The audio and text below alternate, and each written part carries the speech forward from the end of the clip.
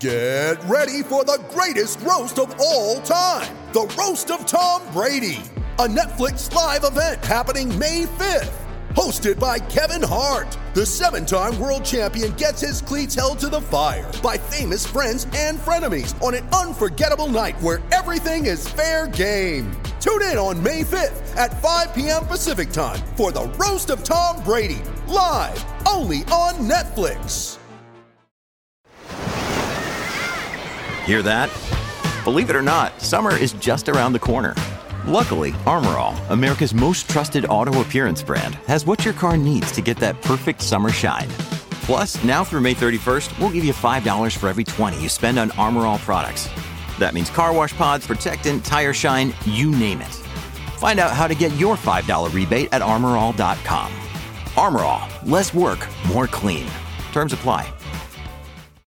When you need mealtime inspiration, it's worth shopping Kroger, where you'll find over 30,000 mouth-watering choices that excite your inner foodie. And no matter what tasty choice you make, you'll enjoy our everyday low prices, plus extra ways to save, like digital coupons worth over $600 each week. You can also save up to $1 off per gallon at the pump with fuel points. More savings and more inspiring flavors make shopping Kroger worth it every time. Kroger, fresh for everyone. Fuel restrictions apply.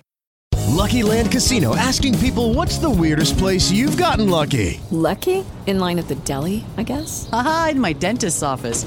More than once, actually. Do I have to say? Yes, you do. In the car before my kids' PTA meeting. Really? Yes. Excuse me, what's the weirdest place you've gotten lucky? I never win and tell. Well, there you have it. You can get lucky anywhere, playing at LuckyLandSlots.com. Play for free right now. Are you feeling lucky? No purchase necessary. Void where prohibited by law. 18 plus. Terms and conditions apply. See website for details.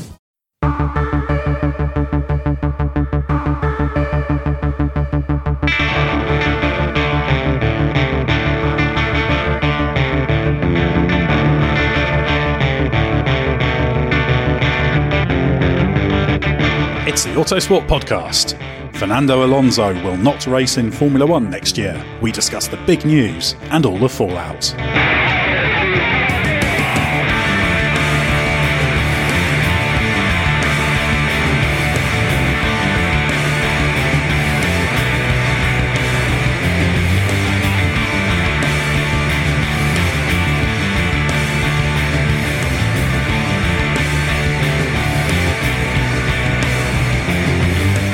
It's official. Fernando Alonso will not race in Formula One in 2019, but do not say the word retirement because he has left the door open for a possible return to the Grand Prix grid in the future. I'm your host, Ed Shaw, and joining me to dissect Alonso's decision and where he might be racing in 2019, first is Scott Mitchell. Now, Scott, F1 is apparently on its August break, but coming not long after the announcement that Daniel Ricciardo's off to Renault, it's been far from quiet, has it? And also in the same month as we've had Force India's rescue from administration as well. So glad I didn't book in any holiday for this time because it's been pretty hectic. But yeah, Ricciardo's announcement obviously caught everyone on the hop and was a massive shock. I think Alonso leaving F1 probably perhaps a little bit of a shock, but no less big. Sort of 4.5 on the Richter scale, the sort of thing that people in Yorkshire get excited about, and people in Indonesia go, "What are you worried about?" Yeah. Obviously, Ricciardo's move from Red Bull to Renault caught everyone on the hop a little bit, but Alonso, less of a shock, but still massive in terms of its impact for F1. Now, also joining me is Andrew Vanderberg. Now, you've got a very, very unusual Alonso-related achievement in that you're one of the few people to have seen Fernando Alonso in a Jaguar Formula One car. I know. It was back at Silverstone in 2002, I believe. And I was working for the Jaguar Racing team at the time, running their website. And I used to have to go to all manner of tests. I saw James Courtney have an enormous shunt at Monza one year when he was testing the car. And yeah, he was there. He drove the car. Was incredibly impressive. I think that was the year that he was taking a year out when after he'd done his Minardi season, wasn't it? And yeah, that Jaguar were never particularly quick, but he made it go fast. And they didn't sign him. Which I think encapsulate everything about the Jaguar Formula One team in one sentence. That's probably the one way Fernando Alonso could have made things worse if he'd signed for Jaguar. That really didn't go well. Well, Scott, can you just explain what is going on? So, in a nutshell, it's quite simple. We know that Alonso's been debating his F1 future for some time. And now what he's officially communicated is that he's decided the end of the year is the right time to step away and focus on a new challenge. He hasn't said what that is, but we're all assuming it's going to be IndyCar, given that he's got to win the Indianapolis 500 to complete his bid for the unofficial Triple Crown, having won Monaco and also Le Mans this year at the first time of asking. As you said right at the very beginning, don't call it a retirement because he's left the door open for a return. The interesting thing for me is that Alonso says he made his mind up a while ago, and he's sort of been indicating to us that he hadn't, and that over the summer break it would become clearer, and then he'd want everything in place for the end of the season. We know as well that McLaren obviously needs to get his house in order in terms of driver lineup for next season, and losing Alonso, your star man, is a much tougher place to fill than if you're just looking to replace the guy sat alongside him. So that's sort of the situation in that's sort of the situation in a nutshell. Alonso's been leading up to this announcement for some time. He teased it a couple of days ago, and now it's out in the open, and we know that we're going to have to get used to an Alonso-less Formula One at least for next year. It says a lot about where McLaren is, doesn't it, Andrew, that if McLaren was going to be up there fighting for wins next season, clearly he'd stay on because he still has this great desire to win Grand Prix and to win World Championships. What he doesn't have the desire for is to pick up some more 7th places, which is probably what he'd be looking at. It's quite a hard one for them to spin, isn't it, when they're going out to get some new sponsors in? Who's your lineup? Oh, yeah, we've got a hot young rising star or whatever and some acknowledged midfielder. What happened to your world champion? Oh, he left. Well, why do we want to back you then? I think this is a really quite a delicate situation for them because it's a sign that they are nowhere.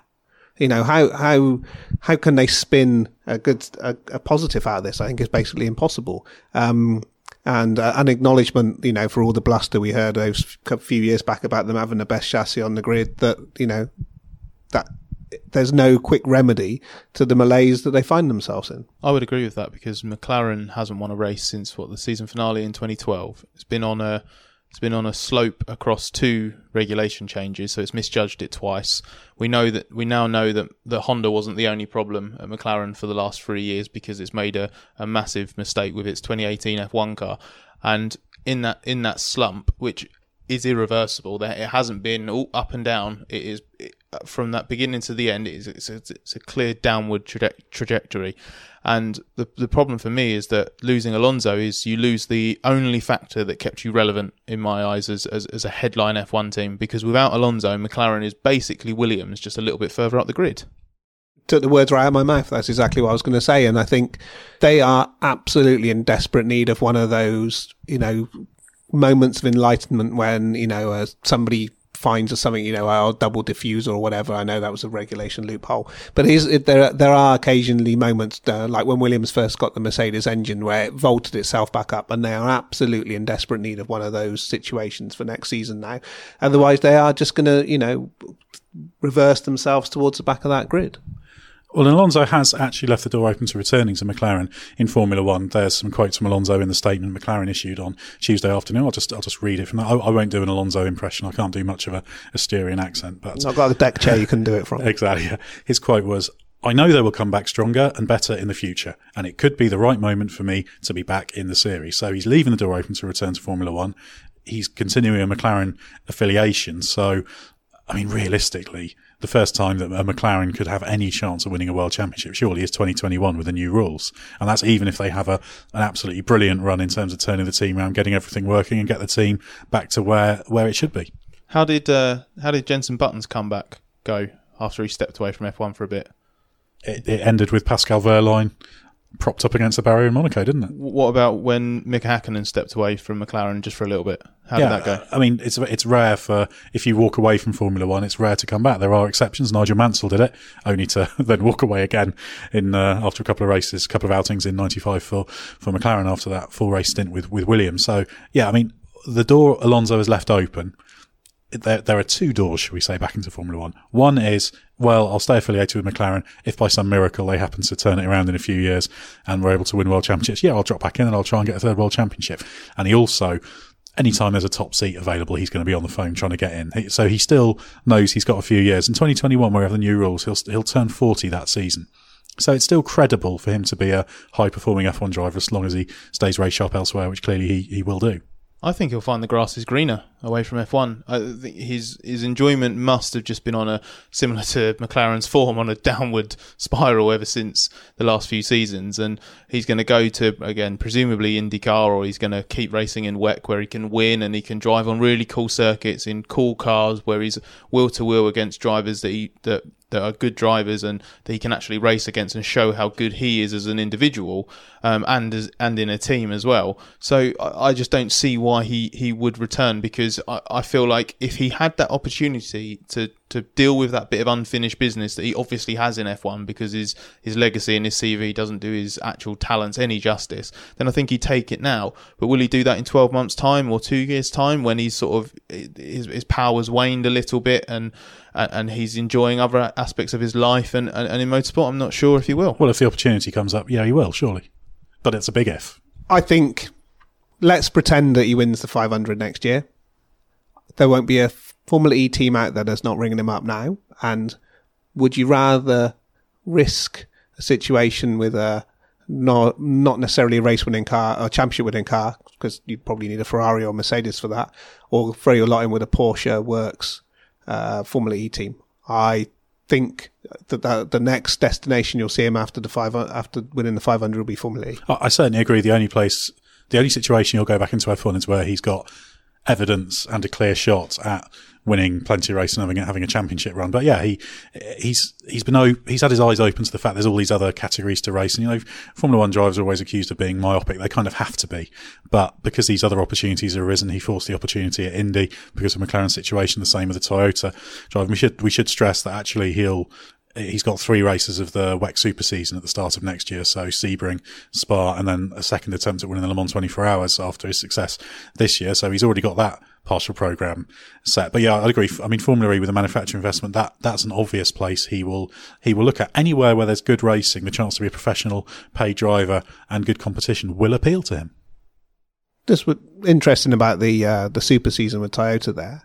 What impact does that have on his ability to run a Honda at Indy? Because obviously the obvious thing to do is to team back up with Andretti as they've done before, but that's a Honda car. So, and there aren't obvious Chevrolet options for him to go into. So does this queer the pitch slightly about whether that Indy thing's maybe such a done deal? Earlier this year, Masashi Yamamoto, the Honda Motorsport boss, was asked this. He said, would you have an objection to Alonso driving for one of your cars, would you have an objection to Alonso driving with your engine in IndyCar, given that 3-year spell of criticising Honda, particularly the embarrassing GP2 engine comment on home soil at Suzuka, which really stung?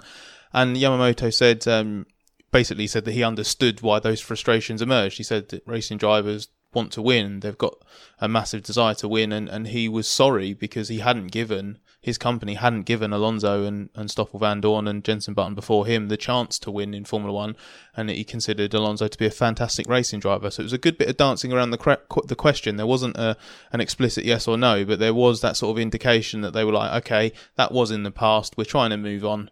And would they step in the way of something? Ultimately, Honda's in motorsport to have success. I know honour and respect is important to them, but Alonso in your car at Indy is the best chance for Honda's success there, surely.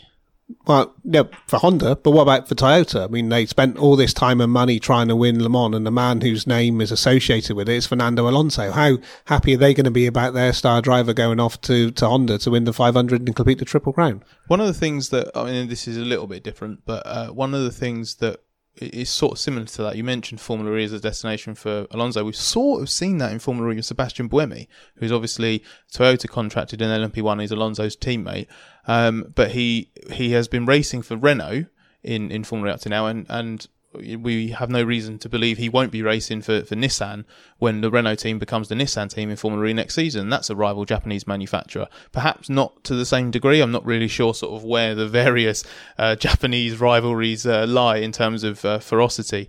But on that score, I assume it would be okay, especially because obviously Alonso has gone to the lengths of delivering them the Le Mans win that they craved so much. So I think that would be okay. And I should apologise as well, because obviously I misinterpreted your initial question and thought it was about the fractious Alonso-Honda relationship, which is just another example of how Alonso likes to divide the people he works with in F1. Well, interestingly, McLaren have suggested that either Honda or Chevrolet, who are the two engine suppliers in IndyCar, are possible even after Alonso's Toyota Super Season deal was done. So I'd be very surprised if Toyota, given they're paying Alonso a lot of money to race in WEC, they're not doing it for nothing, they're not doing it just out of generosity, they're doing it because of the benefit he has. I guess it comes down to whether they think HPD, Honda Performance Development, which is a subsidiary of Honda Automotive in the US that does the engines, is kind of different enough from the rest of Toyota. But yeah, I mean, if they link up with Andretti, it's a Honda engine team. There's been talk about linking up with Rahal, which is also a Honda engine team. And that is an interesting question. But it does seem that McLaren, they've said they've gone through the process of evaluating IndyCar, and they're in the decision-making phase now, is the official version for a McLaren entry. I think in an ideal world, they'd like their own full-blown McLaren team over there. I think initially the plan is to start it in association with another team, rather like the Andretti McLaren bid at Indy in 2017, but they could have greater control over it. So presumably they think it's possible to do it. And this is the thing. If Alonso, he's clearly still wanting to affiliate himself with McLaren, as from what he said in his quote. So presumably that means that this move to possibly do IndyCar is pretty realistic, even if they haven't decided yet to do it. Because if I was Alonso, that's what I want to do. If McLaren will still pay him and let him do IndyCar, then great. Yeah, it's an interesting one, because surely if you really wanted to go there and win it, you'd try and team up with Penske or Ganassi. You know, they're your big gun teams over there. But clearly, the relations with McLaren can't be that bad. Certainly not with the upper management. If he's willing to believe in their ability to win the 500, and I would assume if he's going to do it full time, the championship as well. So do a proper Mansell effort.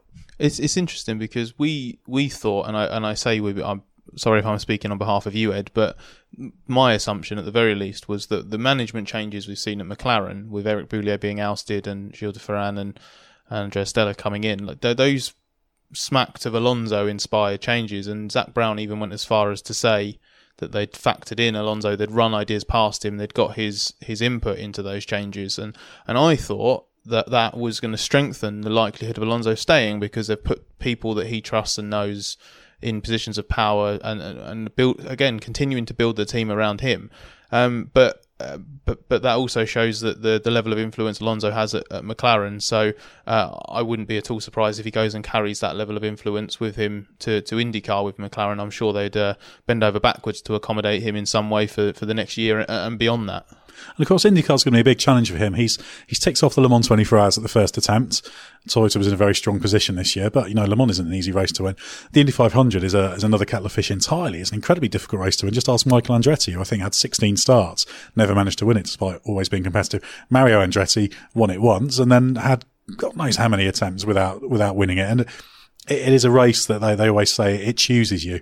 And Alonso showed he's up to it, he's capable of it, but the chance he had in 17 with Andretti Honda, that was the strongest package there last year. Takuma Sato did win in that car, and Alexander Rossi was right up there. They're all of the main Andretti drivers were right up there. So even if he does go and do Indy, it's going to be optimistic to think he could do it. He could win the 500 at the second attempt. I mean, he's capable of it, but you need a hell of a lot to go for you. So I think if he does do the IndyCar program, he'll probably look at it as a full campaign, really go for it, get all the preparation in, and maybe he thinks, well, I can do that for a couple of years, still be paid to do it. Great. And perhaps he can really build a team around himself. So as much as McLaren, it'll be a team Alonso, because one thing I do know is from doing Indy last year, he saw the difference between the kind of even a top IndyCar team and a Formula One team. He saw plenty of ways you could bring F1 practice to IndyCar. That's not to do down these teams because they're seriously good, but any top performer from another category will come in and have ideas for how to do it. So he's got very clear ideas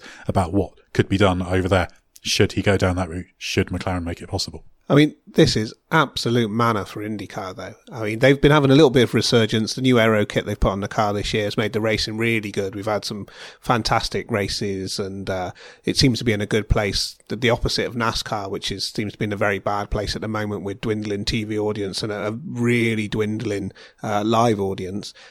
This could really be the thing that puts IndyCar back on the map. You know, certainly you were there at the 500, Ed, when Alonso was there. The buzz around it was, you know, we hadn't seen the like of that since the absolute glory days of it, when, you know, drivers would go into F1 or from F1 to, you know, so there was a nice two-way street with kart as it was back then. You know, it's a real sort of renaissance back to that era. It was very much like the Mansell effect. People who were there for when Mansell went over there in 93 said it was the same. You know, the crowd was cheering Alonso. Sometimes there's this view of American motorsport as quite insular, and it's like, oh, here's this big time Charlie from F1 coming over trying to show us how to do. But, you know, he got a massive cheer at the drivers' parade. They do the drivers' presentation in the build up to the race, and I was down on pit road for that, and they bring them on in groups of 3 to represent each row. And so he came on. It's like, oh, it's Fernando Alonso. Huge cheers from the packed grandstand. They absolutely loved him. He was chased by autograph hunters all over the place. I remember one of the early days in practice, I was down on the on the pit road just before the session was starting. There was Alonso there just about to get his balaclava on, and then somebody who had a pass for the to get into that, because fans can get into the area kind of behind the pit wall, sort of approached him to get a photo and an autograph. And Alonso looked a little bit put out. I don't think he quite how much access the fans had in that regard, but, you know, he was a huge star over there, and you can be good if you're IndyCar. I mean, they'll be speaking to McLaren. They'll know exactly where things are at. So they would go out of their way to try and get Alonso into IndyCar. And even if McLaren can't put something together and fund it, IndyCar will be helping. IndyCar will be on the phone to whoever, Roger Penske, the lot, say, oh, we got Alonso. Come on. Let's do something for him. They'll be desperate to have him because he lifted the 2017 Indy 500 massively. It was a brilliant story. It was a real shame when his engine failed, relatively late on while he was in the mix to win, shall we say. So yeah, it's the obvious place for him to go, and it'd be brilliant for IndyCar, and also brilliant for motorsport, because, you know, we love F1, but F1 does sort of hoover up all of the interest, too much of it, because we all like other forms of motorsport. So anything that throws a little bit more attention on IndyCar is fine by me. I can't wait to see him racing around Elkhart Lake or Mid-Ohio, or, you know, they've got some fantastic tracks out there that Formula One couldn't even dream of going to these days. And I think he's going to love that. I think he's going to love the fact that pretty much any car on that grid, if you've got a good team running it, can win a race. So, you know, bringing his expertise, his way of working, from Formula One, there's no reason why he shouldn't be a front runner straight away. I mean, we've seen what Robert Wickens has done going there this year, you know, as a rookie, and he's right on the pace. That's not to say it's easy, because there's some really strong drivers at the front of that field, but throwing him in the mix against your Will Powers and your Scott Dixons, and so on, Simon Pagino's and Alex Rossi's, it's just brilliant for them. And I'm sort of getting excited thinking about watching it now. But this is assuming that that's actually what he's going to end up doing, and maybe it might only be a short campaign as a build up to the 500. I hope if he does do it, it's the whole season. Well, the very positive thing is when Alonso does stuff, he approaches things very, very professionally and methodically. When he was racing at Indy, every morning, obviously they have many practice days in the 2 weeks building up to it, he'd be in the simulator down the road in the morning doing some work. He'd very much have his focus on what the correct program was for the day. He'd watch all sorts of videos and onboards and things. He took the same approach with Le Mans and with WEC. So he doesn't underestimate the challenge of this. And I think if he went to IndyCar, yeah, he would be going to win it, but he wouldn't think, oh, I'm going to win it because I'm Fernando Alonso and I've won 2 F1 World Championships.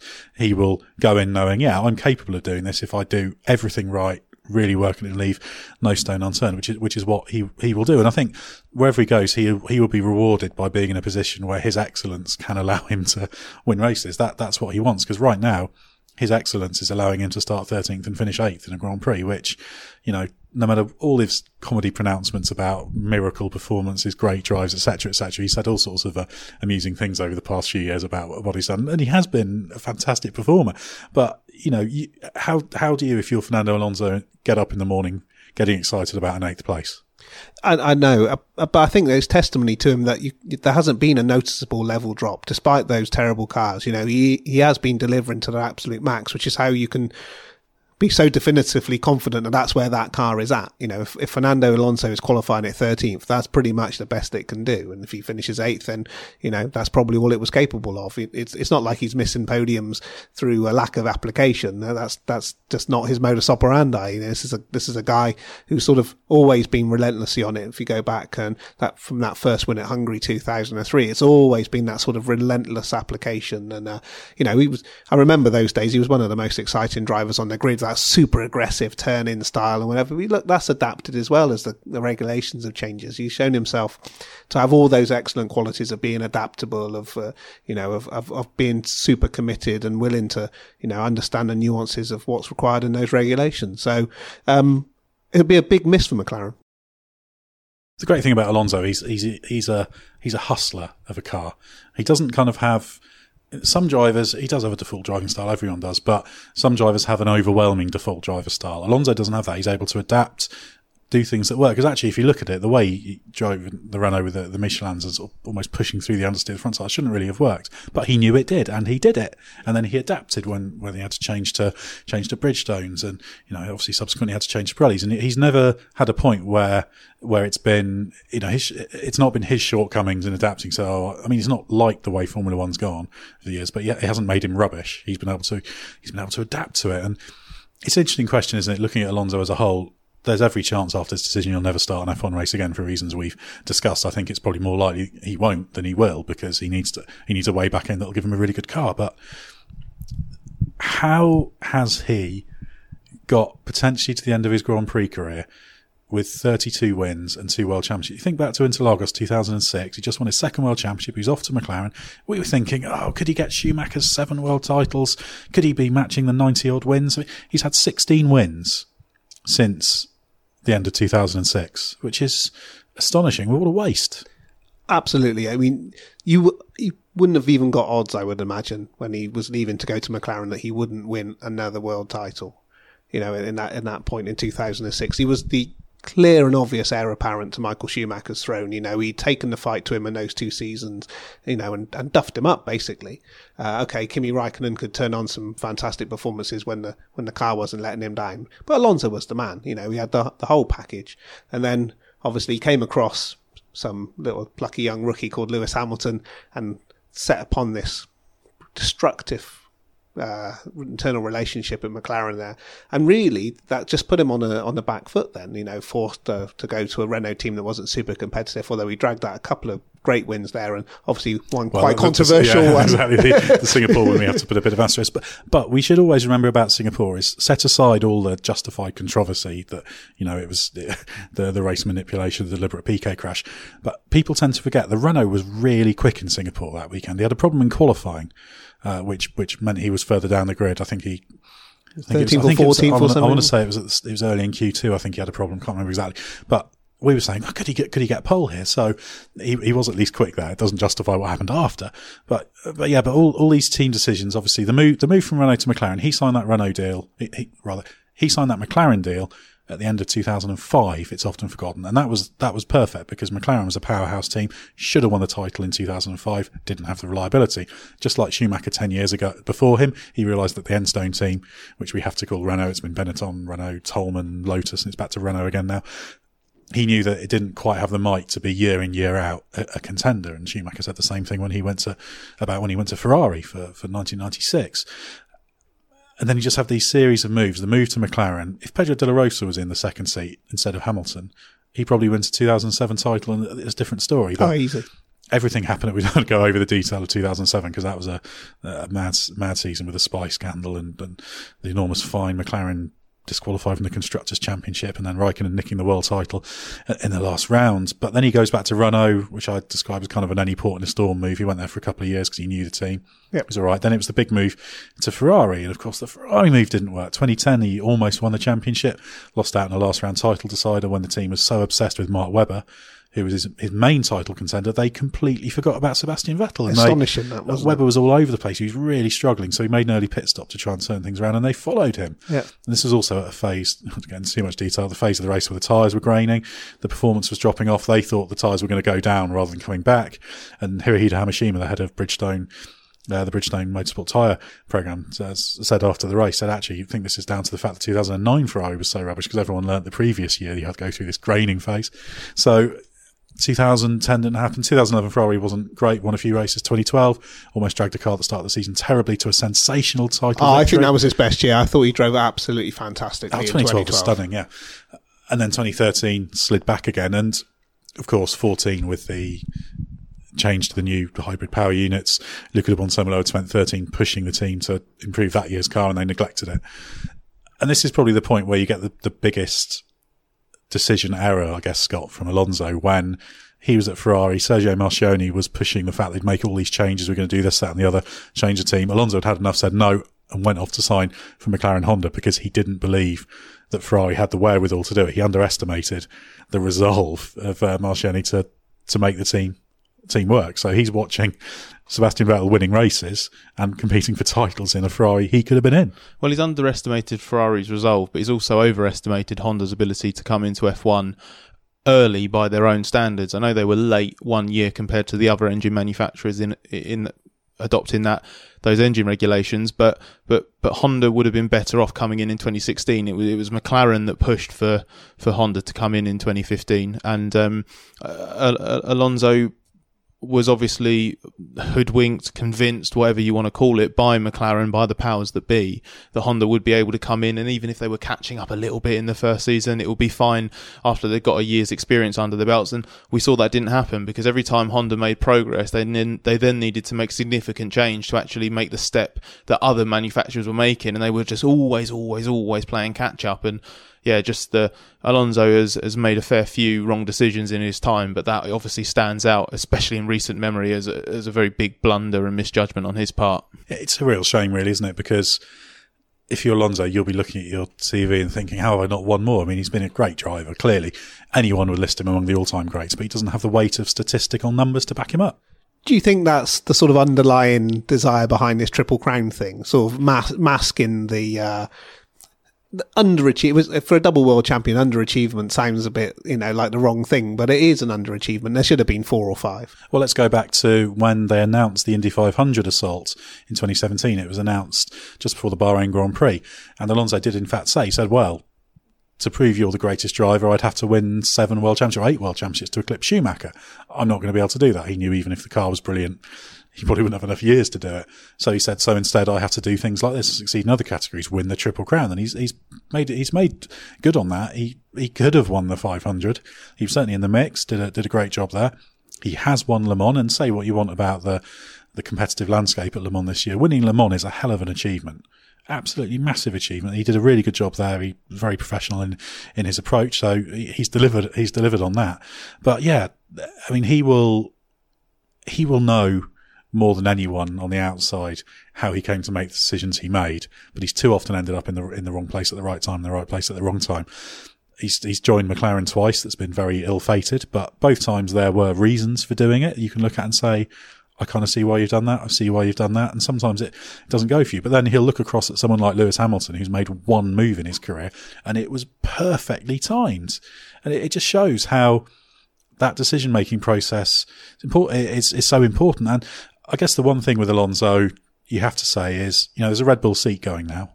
Red Bull, Christian Horner, the team principal, has said they're not interested in him because of the disruption potential he has for the team. And, Mercedes are wary about that. We know that that's on the radar of all the top teams about Alonso. So you also have to say the lack of opportunities, he's brought that partly on himself, hasn't he?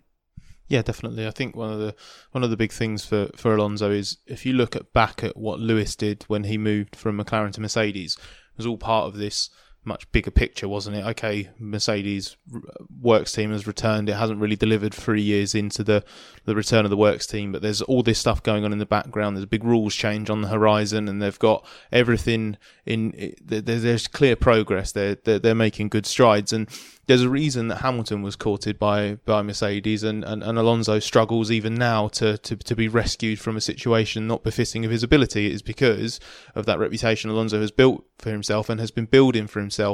I mean, I don't know what the sort of feeling was about him in the mid-noughties when he was winning titles, but obviously when he went to McLaren, he was immediately the pantomime villain there up against Lewis Hamilton, and he's had bits where he's come back into favour. For example, when he was leading the fight so heroically for Ferrari against Red Bull and Sebastian Vettel, when Vettel was the chief person you didn't want to see win. But by and large, Alonso has been that person who you feel like there's a little bit about him that's just a bit poisonous to teams, and he's become his own worst enemy at times. Oh, he was loved when he was the guy that ended the run of Schumacher wins. I mean, basically, it could have been anyone. Everyone was just sick of all these Schumacher triumphs one after the other. But it was the way in which he did it. It was this young kid that had come in a sort of uncompromising style that we were discussing earlier on. Are we absolutely 100% sure that we haven't been hoodwinked by the whole lot of them, and this isn't a ruse by Horner to deflect the fact that Red Bull have gone for him? Because, I mean, a part of me really, really wants that to happen. I would absolutely love it if that was, and I admire your desire to find a world in which that's true. But unfortunately, I just don't think that's the reality, because obviously Red Bull has won so big at promoting young talent, and it's got guys on the books that it can throw in and it feels does a good job. And when you've got someone like, especially when you've got someone like Verstappen, who you're clearly going to gear your team around for the foreseeable future, why on earth would you? I mean, Verstappen's had trouble just trying to keep Ricciardo in line. Imagine having Verstappen alongside Alonso for a year. Max and Jos would absolutely flip. It'd be brilliant for us, but definitely not for the team. Yeah, it's a bit expensive as well, isn't it? Ultimately, when it comes to Alonso, his chance of getting in at a Mercedes or a Red Bull or even back in at a Ferrari is dependent on there not being a Hamilton or a Vettel or a Verstappen blocking the way. I mean, one of the disadvantages he's had is, like we said, at the end of 2006, he was the only show in town. Okay, you had Raikkonen as well, him and Raikkonen. But then within 12 months of that, Vettel had arrived, Hamilton had arrived, Kubica had just arrived at late 2006. Obviously, subsequently, he was taken out of the equation. But these brilliant drivers who are options, Daniel Ricciardo, Max Verstappen later. So he's been unfortunate in that regard, because teams can afford to overlook him. It's really difficult with Alonso to judge how much of it he's brought on himself. He is a divisive character, and there have been plenty of people who've worked with him who've found him difficult. But he is also, you hear how he is uncompromising. He is very straight talking and clear in what he wants to happen. He will give a full and frank opinion and feedback and thoughts. So he is clear to work with. So I think he's perhaps somebody who builds very, very good working relationships with the people who he gels well with, and maybe those who he doesn't, not so well. So again, if you build your team around him, and your team is capable of producing a car, which McLaren did the first half of, but not the second half, then you can probably do very, very well with him. But the simple fact is, in order to be successful in Formula One, this has always been the case. Yeah, we've got 3 teams that have run away. There is a problem there, but it's always been the case. You've got to be in the right team at the right time. Alonso just hasn't been enough. And also he needs to have someone in charge of a team that's willing to bend over backwards for him. Because if you have a look Flavio Briatore. Yeah, well, this is my point. So if you look at it, you look at McLaren, they were clearly not willing to screw over Hamilton to favour Alonso. But then he went back to Renault, and they're so enamoured by him. He's so in his pocket. They orchestrated a crash. They deliberately made his teammate crash so he could win a Grand Prix for them. Admittedly, I know there were other circumstances surrounding the future of the team and that sort of thing. So, but that was the power of Alonso, and that we've seen it at McLaren. All of the changes, all of the stuff that McLaren and Honda have put up with over the last few years, with him throwing grenades from within the garage at the engine supplier that's pumping so much money, paying his salary at McLaren. But then you look at McLaren, you look at that spell at Ferrari where eventually the loggerheads didn't work out in his favour. So he is so Marmite, isn't he? I think from people who want to work with him, people, and how you rate him as well, because as much as we largely agree that he is leaving F1 with a CV with statistics that don't really befit him and his ability, there is also that element of, like, there are some people who just don't actually think he's that good. They don't think he's that quick. They think that his personality outweighs his ability as a racing driver. So proper Mr. Marmite. I'm gonna really miss having him in F1, because for me, the best indicator of Alonso and his star power in F1 is he has been in a team. We said this earlier. He's been in a team that's been irrelevant for several years, and he's still one of the biggest headline generators on the grid. The deck chair mem was going to die, and that's going to be a sad day for many armchair F1 fans. I think just saying there was obviously a sliding door moment in that 2007 season where McLaren could have just opted to reverse the way in which they pitted their drivers, and Fernando Alonso would have won that championship. And who knows how the rest of history would have played out from that moment. It would have been very, very different. And often careers do turn on these things. We often pick on specific decisions and moments where it goes the other way. But with Alonso, yeah, it's things have changed dramatically. And ultimately, I think that 2007 season is where a lot of his reputation has come from, and a lot of his path was set. And I think probably when he's sat in his rocking chair at the age of 90, looking back, he'll probably still be racing at that age, knowing him. But he'll look back and think, yeah, maybe there was a different path that could have been taken as well. But I think in terms of, I think any objective observer, I've had the privilege to see Alonso in action plenty, and he's a brilliant driver, absolutely fantastic. He's an intelligent character, and he's a perceptive person. He's an interesting guy to speak to, and I imagine if you get on with him and gel well with him, he's a very, very good person to work with. I just think it's a shame we haven't seen more victories from him. When you look at, if we're in a world where Sebastian Vettel and Lewis Hamilton have got 4 titles, then Alonso's certainly worthy of having 4. I know there's only so many to go round, but yeah, what a miss. The other people it's a big miss for is Liberty. This is bad news for them. He is box office, whether, as Scott said, he's Marmite or not. The organiser of the Spanish Grand Prix will probably be having a sleepless night tonight on how they're going to fill that place without him being there. The TV figures, which are going to take a hiding anyway, with the UK going just behind the paywall. Formula One is not having a good time of it at the moment anyway, in terms of its just general global appeal and the sponsors that are coming in. This is an absolutely terrible announcement for them and what it means just for the sport and its profile across the world. Well, it was an Alonso quote actually where he said, where he thanked all the people who tried to persuade him to stay, including Liberty. So clearly that was on the phone. But Scott, connected to that, I mean, one thing the Spanish Grand Prix organisers will hopefully have next year from their perspective is Carlos Sainz Jr., and he's among the contenders to take a McLaren seat next year. So what do we think this means for the McLaren lineup and the driver market as a whole? Well, it makes McLaren's situation a little trickier, because I guess in an ideal scenario, the ideal scenario for them would have been keep Alonso and then put someone better alongside him, because they're clearly not convinced by Van Dorn. I know he had a good Hungarian Grand Prix until a mechanical failure hit after a really tricky spell, but the jury's still out on whether he's going to deliver on the promise he showed in junior formula. And I think Van Dorn needs a change of scene. There's a lot of ability there to unlock. Absolutely. I don't think it's going to happen with Totally agree. Yeah, I agree with that. And similar to that, another guy who's showing great promise in junior series, Lando Norris, the feeling there is that maybe he's not quite ready for F1 next year, needs a season of doing FP1 runs ahead of a 2020 graduation. So McLaren ideally would have been looking at Alonso +1. A Van Dorn Norris lineup, if one of them alongside Alonso didn't appeal, clearly putting them together is not something they'd seriously consider. So for me, you mentioned Sainz, he's the favourite, he's got to be the person they're gunning for. But for that to happen, they rely on Red Bull not promoting him, because Red Bull have an option on Sainz until next month, September.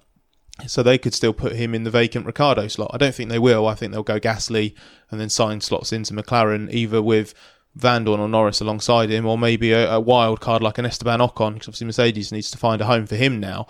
And Sainz Ocon would be a fascinating driver lineup, particularly if McLaren get the house in order.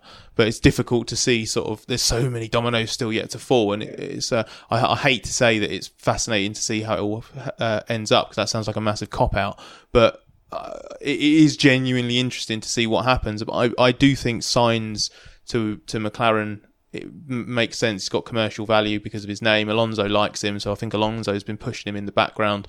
And we know he's a good driver as well. Proven midfield operator, has a reputation for getting the most out of the car in those rare moments where you can have a peak. So for me, he's a pretty obvious choice. Au fait with all the Renault powertrain and everything as well.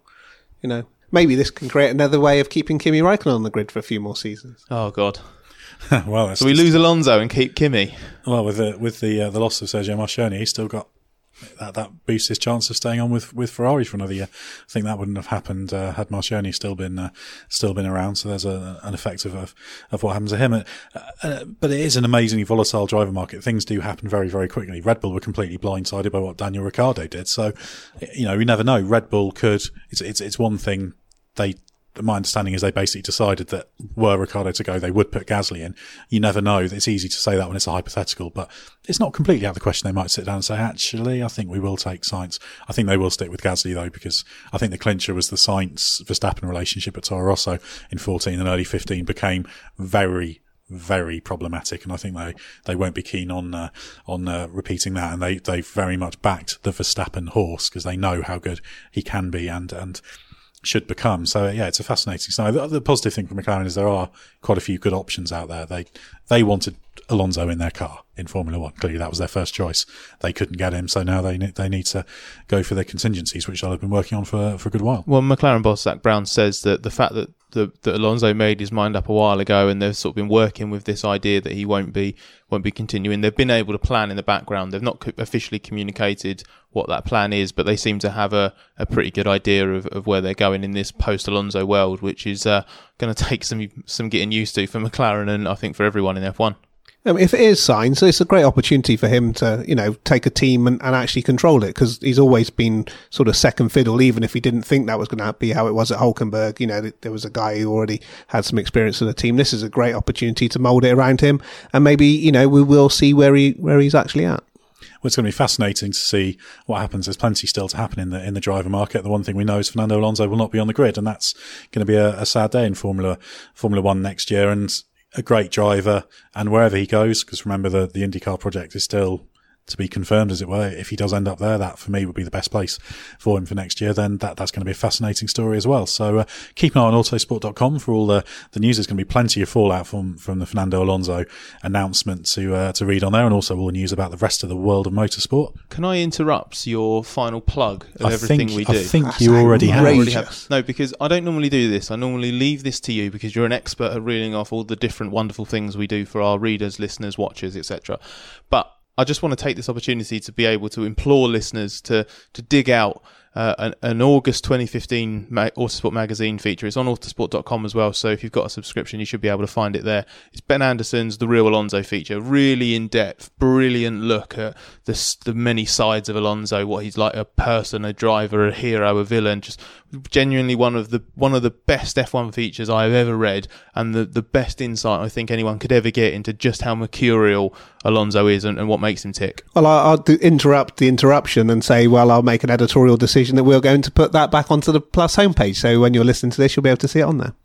This is all going a bit Monty Python-esque with interruptions and announcements and so on and so forth. But I do echo that. It's a fantastic insight, that piece. Ben put a lot of work into that, spoke to a lot of people. That will give you a really rounded view of Alonso, because, we look at people look at these sports stars as almost two-dimensional, but they're three-dimensional real people with their strengths and weaknesses, their positives, their negatives, like the rest of us. And it's great to be able to really get into that. But yes, there's plenty about Fernando Alonso on autosport.com, and the Plus subscriber area, where you'll find all sorts of in-depth features by our star writers. Again, F1, the whole rest of the world of motorsport. And also check out Autosport magazine, out every Thursday. We had to do a bit of a stop press in the next issue to get it in, but there'll be more in the following issue about the ramifications of this once we've had time for the dust to settle.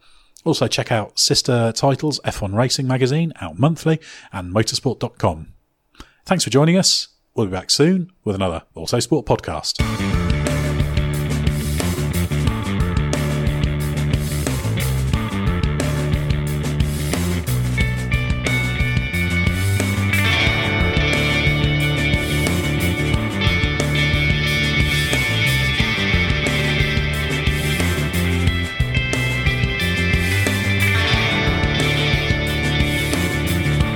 Music is 6am by Trilo, written by Marcus Simmons.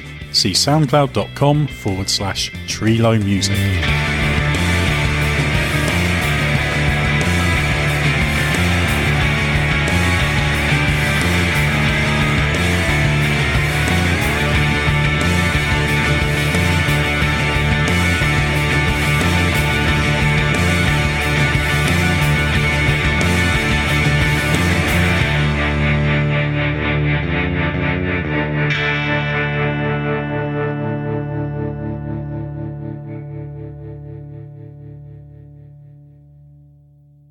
Lucky Land Casino, asking people, what's the weirdest place you've gotten lucky? Lucky? In line at the deli, I guess? Aha, in my dentist's office. More than once, actually. Do I have to say? Yes, you do. In the car before my kids' PTA meeting. Really? Yes. Excuse me, what's the weirdest place you've gotten lucky? I never win and tell. Well, there you have it. You can get lucky anywhere, playing at LuckyLandSlots.com. Play for free right now. Are you feeling lucky? No purchase necessary. Void where prohibited by law. 18 plus. Terms and conditions apply. See website for details. Most footwear brands overlook natural materials for cheaper synthetic alternatives. But when it comes to quality, Mother Nature knows best.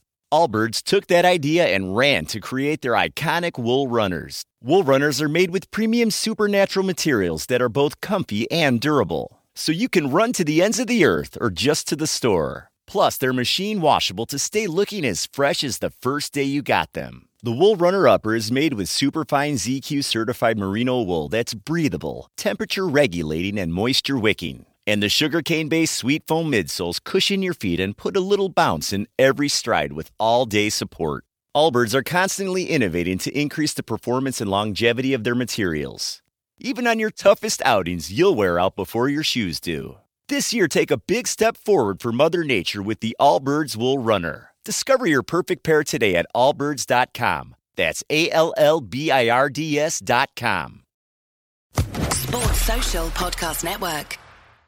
Judy was boring. Hello. Then Judy discovered ChumbaCasino.com. It's my little escape. Now Judy's the life of the party. Oh, baby, mama's bringing home the bacon. Whoa, take it easy, Judy. The Chumba life is for everybody. So go to ChumbaCasino.com and play over 100 casino-style games. Join today and play for free for your chance to redeem some serious prizes.